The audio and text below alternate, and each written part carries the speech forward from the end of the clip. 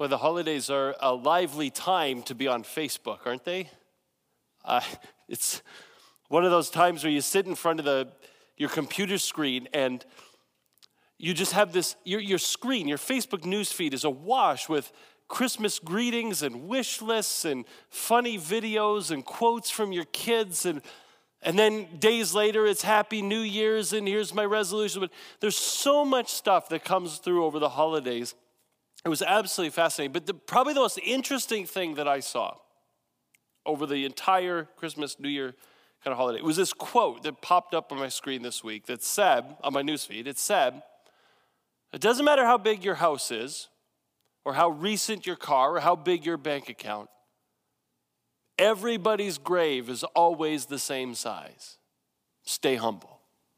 And I thought there was just something, it was oddly morbid and yet somewhat inspiring. And it was just one of those things that just caught me right at the right moment. I thought, I really like that. And so I did what you're supposed to do on Facebook, right? When you see something you like, you go down to the big thumbs up. And I was just about to click that I like this, and noticed, for whatever reason, just saw 530,102 people had liked it before me. It's like, it just kind of took me by surprise. Over 500,000 people have read this quote and thought, you know what? I like this. And then once I saw that number, my next thought I had was, I don't think I'm going to click the like button. What would I gain from being the 530,103rd person to say, this quote's awesome? A little while ago, I read an article that actually answered when I started to reflect on it, answered the question for me. Clicking that like button gives me exactly the same thing that clicking every other like button that I've ever clicked on Facebook has given me, which gives me exactly the same thing that every single profile update, status update, and news post on my wall has ever given me from Facebook. It is the only thing that Facebook delivers, the product that Facebook supplies to its users. Self-affirmation. That's what Facebook is. Actually, I was reading two articles, and the one said that Facebook is like a technologically enhanced mirror that reflects our preoccupation with our image, with updating our image, and with gauging other people's reaction to our image. That's what Facebook is about. It's about putting out there in a public environment the kind of person you are and allowing other people to react to you. That's what we do on Facebook. We constantly enhance our sense of who we are and the life that we're living, and we put it out there for people to react to. And the most important reaction is the click of the like button to say, I like who you are. I like what you like. I like the life you're living. I like where this is going. It's self-affirmation. That's the product Facebook supplies. It's usually, I'd never thought about it that way, but it's absolutely true. The interesting thing is this article had said that a study had proven that people struggling with self-esteem, when given the opportunity to use Facebook for an extended period of time, come out of it with an elevated sense of satisfaction, happiness, and contentment. It's about receiving affirmation for who you are. We've become this culture that's dependent on other people, on looking to the people around us to say, am I okay? Will you like me? Is this good? Is the direction that I'm heading the kind of thing that you would support? Will you affirm me? Do you like this? The question that emerges as we turn to our text this morning in my head is, how does that affect the way we do our life with God? This preoccupation with the affirmation of others. For those of you who are just joining us, who maybe came during the holidays and are now joining us in the new year, or who are just new to Southridge or haven't been around that long, we've been exploring as a community over the last while at quite a leisurely pace. We've been exploring the most famous sermon that Jesus ever preached, the one that most people usually call the Sermon on the Mount. And in the Sermon on the Mount, at least the part that we've been exploring so far, a good degree of Jesus' focus in the sermon has been on what he calls righteousness, which simply means what it looks like to live in a right relationship with God, a right relationship with yourself, a right relationship with the people around you, and a right relationship with the world. That's righteousness. And Jesus, way back in the intro of his sermon, we studied this quite a while ago, Jesus said, "Blessed are those who hunger and thirst for righteousness." That if you want to experience God's blessing in your life, if you want to experience a life of fullness and contentment and the life you always wanted, obsess yourself with seeking out what it looks like to live in right relationship with God, yourself, people in the world. And then this last little section in November, December, we were looking at it, Jesus unpacks what that looks like. What it looks like to hunger and thirst for righteousness. He says it's not about religious rule keeping or religious performance or some external conformity to a religious standard or whatever.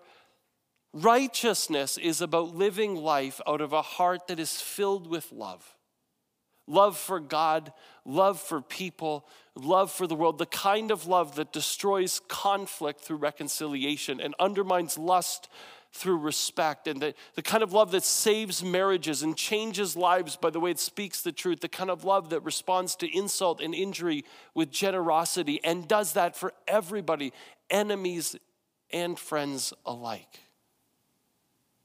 Jesus says, you want to experience the fullness of a life with God, obsess yourself with righteousness. Well, this morning we start a new series called God Likes This. And we're going to turn to the next section of this Sermon on the Mount where Jesus continues this conversation about righteousness, but he does it from a different angle. In Matthew chapter 6, verse 1, Jesus says, "Be careful not to practice your righteousness in front of other people to be seen by them. If you do, you will have no reward from your Father in heaven." Jesus says, let's talk about righteousness from a different angle.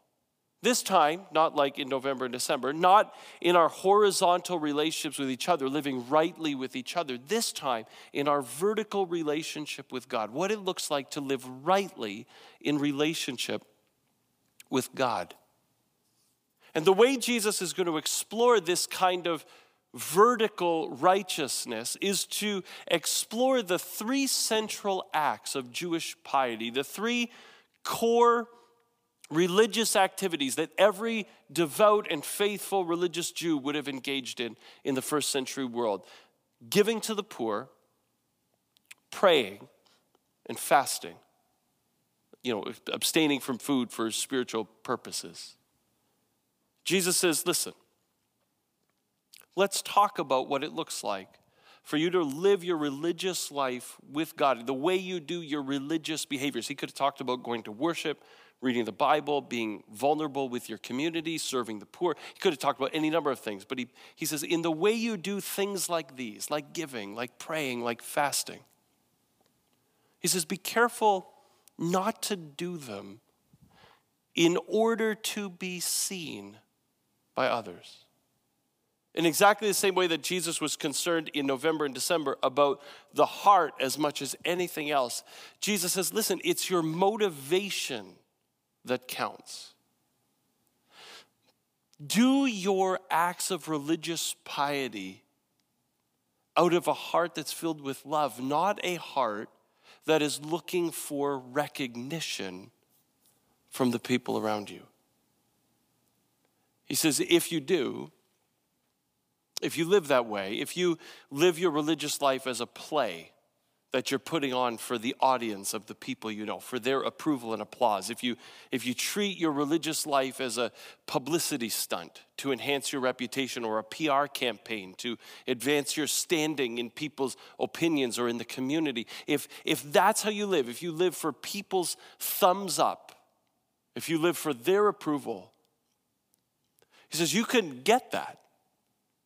They may approve of you. They may recognize you. They may honor you. They may elevate you. They may respect you for how religious and devout you are. You may be rewarded by them. Just don't expect anything from God. He says, you've already received your reward. The word reward is the word the Greeks used to write on receipts in the marketplace. It means paid in full. This is Jesus' point. He says, listen, if you live your religious life, excuse me, if you live your religious life for what people will say, if you live it for the approval of the crowds, if you live it for the applause of the people around you, and you get it, you've been paid in full. God owes you nothing. You didn't do it for him. You did it for them, and they rewarded you. That's Jesus' point. Now he wants to apply it. Because what does this look like? So what does that mean? What does that look like in our regular, everyday spiritual lives and the way that we live with God? He goes on, he says, Matthew 6, verse 2, so, okay, there's my principle. Don't live your religious life in order to please people or for the approval of the crowds. Live it for God. So, he says, when you give to the needy, ...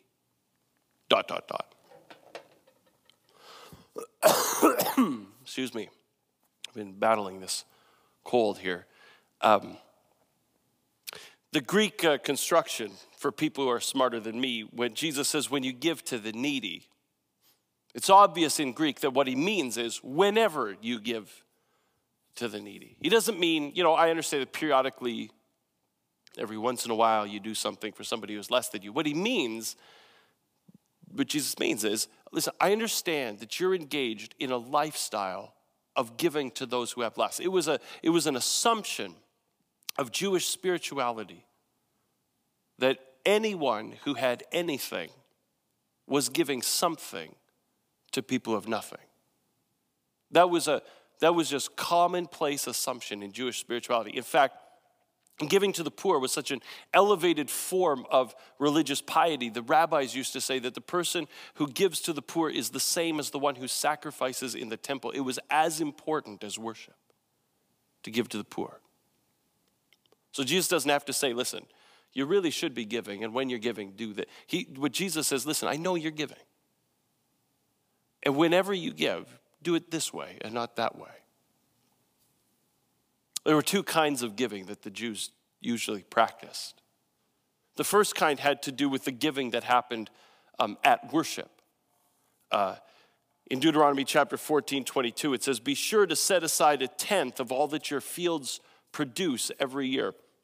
That tenth of everything you earn, everything you produce, the tenth of everything you gain in a year was to be brought to either the synagogue or the temple and to be given over to God. It was called the tithe. It just means the tenth. And that tithe was to be used for a couple of purposes, three really. The one was to pay for the overhead of what it costs to run a temple or to run a synagogue, to just keep the facility and to make sure that it was able to put on the religious services. Secondly, it was used to pay the people who performed the religious services, to pay the salaries of those who were engaged in nurturing the spiritual life of Israel. And they were expected, by the way, to tithe on the money they received from the tithe, which is exactly the same expectation that we have on our staff. And thirdly, it created a fund at the synagogue or at the temple that was used to support widows and orphans and the fatherless and the immigrant and basically everybody who had nobody to take care of them. That's what the tithe did. But then outside of bringing, your 10% to the temple or the synagogue every year, what the Jews would do is that in their regular rhythms of life, they would just give to people as they saw need. In Matthew 23, Jesus is criticizing some folks for neglecting that part of their spirituality. He says, woe to you, teachers of the law and Pharisees, you hypocrites. You give a tenth of even your spices, mint, dill, and cumin. He says, you're so meticulous about your tithing. You'll take a tenth of your cumin plant out of your garden and bring it to the temple. It's like if you found a dime on the street, you'd bring a penny to the church. You're so careful about your tithing, but he says you should not have neglected the more important matters of the law, justice, mercy, and faithfulness. You should have practiced the latter without neglecting the former. The expectation was that beyond the tithe that you brought to worship, that in your everyday life, generosity over what God had given you was spilling over to the lives of the people who had less. That you were being a generous person with those in need. It was critical, a central part of Jewish spirituality, this idea of giving. They gave for God reasons. And they gave for all kinds of reasons, but primarily they gave for God reasons. It was an act of worship. It was a way of bringing the tenth to the temple, for example, and saying, you know what, God, I know that everything I have comes from you. You gave it to me. All that I have comes from you. I don't take that for granted. Thank you. It's a way of saying thank you. It was a way of living out your submission to God. Say, listen, everything I have is yours. You've asked me to bring the 10% here. I'm bringing this as an act of submission, as a way of saying, listen, everything I have is yours, not just the 10. Everything I have is yours to be used for your purposes, however you will. God, tell me how to use your money that you've given me. They gave for God reasons. They gave for spiritual growth reasons. It was good for their spirit to give. It grew their faith. It was a way of saying, you know what, God, because everything I have comes from you, I trust that if I am faithful to you, you will be faithful to me and you will continue to provide for me. I don't have to hoard in fear that there won't be enough. I can bring the 10% and give it to you and trust you to provide everything that I need. It was a way of keeping life in perspective. A way of saying to God, you know what, God? You matter more to me than all this stuff. This is just stuff. You can have it. You are what I want, not this. It grew their spirit. There were generosity reasons, like Jesus said, justice. Of just remembering that life isn't fair, and oftentimes we end up on the good side of the unfairness. We end up with more, and others end up with less. And this sort of generosity was the Jews' way of saying, you know what? I'm going to redefine what I think is enough so that everybody can have enough, because that's fair. It was a compassion thing. A way of saying, I care about you. Look, your suffering matters to me. I hurt when you hurt. I hate it when you suffer. And I'm going to do what I can to relieve some of that. There were a lot of spiritual dynamics at work in the giving that they practiced regularly and faithfully in the temple and to the poor. But Jesus says this, listen, I know that you're all giving, but when you give to the needy, do not announce it with trumpets as the hypocrites do in the synagogues and on the streets to be honored by others.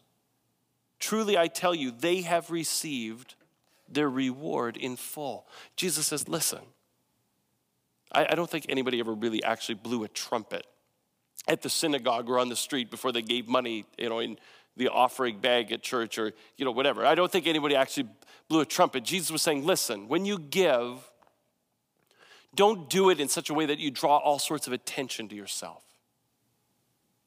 Don't do it to be recognized, to be honored for being such a generous person. Don't do it for the impression that it creates or for the approval of the people around you. Don't give because it'll put your name on the wing of a building or your name on the plaque on a wall or your name on a paper star at the checkout counter.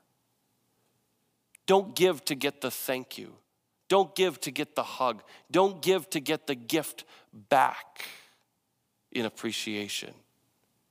Don't give to get the tax receipt. There's a motivation challenging kind of question. Would we still give if there was no tax receipt? Why are we giving? Jesus says, don't give because of what you're going to get back from giving. Some people don't give to get recognition. Some people give what I feel is more insidiously than that. They give to get control. They give because they want a seat on the board, because they want a place at the table. They give because they want to quietly and behind the scenes influence the conversation, and they'll use their money to be the persuasive force. I think some people don't give for precisely that reason. They withhold their giving as a way of saying, listen, you're not going to go my way. I'm going to put my money over here in these interests. Some people give privately and personally to put other people in their debt, to have the upper hand in the conversation or in the relationship. Jesus says you don't give for what you're going to get back from other people. You don't give for what you're going to get back in your spirit. I think sometimes I give for pride reasons. To give myself a pat on the back, stroke my own ego, and demonstrate, at least to myself, how morally superior I really am to everybody else. Sometimes we give to convince ourselves that we really are as good as we think we are. Or conversely, I think some people give for guilt reasons. They give to convince themselves that they're not really as bad as they fear they are. They give to cover over their many mistakes, like a deadbeat dad who's trying to make up with his absence by cash. I know I'm a bad dad, but here's a we. Or we give out of first world guilt, that we have stuff and they don't, and at least I'm trying to do something to make it right and balance the scales. We give for all sorts of reasons that have everything to do with us and nothing to do with the other person or with God. And Jesus says, don't fall into that trap. Because if you give that way, if you give for recognition and honor, or if you give for control, or if you give for pride, or you give to soothe a guilty conscience, then when you give, those things will happen and you will have been paid in full. You gave to get something out of it and you got that thing. Now God owes you nothing. You're not really giving to God. You're giving to yourself. Jesus says that's not the kind of relationship God wants to have. God doesn't want you to use him to get something for you. Instead, he says in verse 3, he says, but when you give to the needy, don't let your left hand know what your right hand is doing, so that your giving may be in secret, and then your Father who sees what is done in secret will reward you. Jesus says, if your temptation is to give so that you can get back something from other people, gratitude or honor or acknowledgement or a return gift or a thank you or a mention in the speech or whatever it is, if you're giving in order to get something back from people, Jesus says, then give in such a way that protects you from that ulterior motivation, that prevents you from making it about them, but makes it about God. He says, don't let your left hand know what your right hand is doing. Again, I think he's exaggerating. He just means give with such discretion and privacy and secrecy. Give in anonymity. Don't let anyone know that you're giving or how much you're giving. Then it will be impossible for anybody to repay you for the gift that you gave. At that point, it becomes strictly for God. Now, I think there are times when we've, at least some in the church, have hidden behind that verse as a way of keeping other people out of their financial affairs. You know, we don't talk about money in the church because the left hand's not supposed to know what the right hand is doing. And if I tell you what I earn or what I give, we've broken the rule. It's not about a rule. Jesus actually says in Matthew 5:16, he says, in the same way, let your light shine before others that they may see your good deeds and glorify your Father in heaven. Jesus says there's a tremendous value in people seeing the good that you do, because they see what God has done in your life. They see the good that God is doing through your life, and they glorify God, and they worship God and just proclaim God's amazing for being able to transform the selfish person into a person of generosity and to make the changes he's making through their generosity. It directs all the glory to God. The problem is not whether or not people see that you give. The problem is when you give in order to be seen. I think we should all have people who know our books, who know our financial information, who can encourage us and support us and hold us accountable to the kind of generosity that the Jews modeled for God's sake and for our sake and for people's sake, so we can become the kind of people God always created us to be and experience the life God always created us to experience. Jesus says if you can get to the place where your giving is only about God alone, then God, who knows what you've done in secret, will reward you. The word reward is kind of a scary word. It sounds like we're in it for mercenary reasons. It's kind of a Santa Claus God complex. If I'm nice, he'll give me good things. He'll give me a house and a job and health and wealth and success and prosperity, whatever. And if I'm naughty, I get a lump of coal. And that's not what Jesus is talking about. The reward for living the life God created you to live is to experience the lifestyle God created you to experience, which is a life of abundance and joy and fulfillment and satisfaction. The deepest, richest, most joy-filled, healthy, connected, empowered, peaceful, restful life you could ever imagine. Regardless of your circumstances, you will be blessed. You will have connected your life to the way life was always supposed to be lived, because we were created to be generous for God's sake. And so Jesus says, listen, a central component of your life with God is being generous with what he has given you. Be generous. I would want to ask those who are here this morning whose intent is to follow Jesus with all of your heart and soul and mind and strength. If you're not giving this morning generously, why not? Are you slow to recognize that God is the source of everything you have and to just express that as gratitude to him? Or are you hesitant to submit all that you have to his leadership because you frankly would like to use all that you have for your purposes? Or do you live in fear that if you give, there won't be enough for you and for your family? Or if your priorities gotten out of whack so that you sometimes think that actually this stuff matters more than your life with God? Or have you gotten disconnected from the justice issues of our world? Or unplugged from the sense of compassion whose heart breaks when you see somebody who's suffering? God invites us to give for our sake, for our life with him, our life with ourselves, and for our life with the world, to become the people he's created us to be. So if you're not giving, why not? And if you are giving, why are you giving?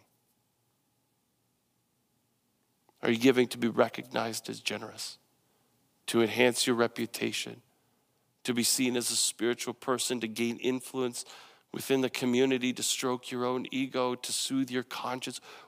What is it that's motivating you to give? Because Jesus is inviting us into a very pure form of righteousness, of living rightly in our relationship with God. It says, while I recognize my decisions affect the people around me, I don't live for the approval of those around me. I don't live my spiritual life before an audience of my peers for their applause or honor or recognition or approval. He's inviting us into a life where we serve him with all of our heart and soul and mind and strength and resources for only one reason: because God likes this. Let's pray together. Father, money's just such a complicated conversation in some ways, because it's so vital and connected to all of our lives and so central to everything that we do. And in our culture, it is so core even to our identity in some ways. I just pray, God, that you would rewire us on the inside to become people who only ever think about our financial lives, our lives of generosity, through the grid of what you would like, for your eyes only, for your applause, for your approval. exclusively. We pray in Jesus' name. Amen.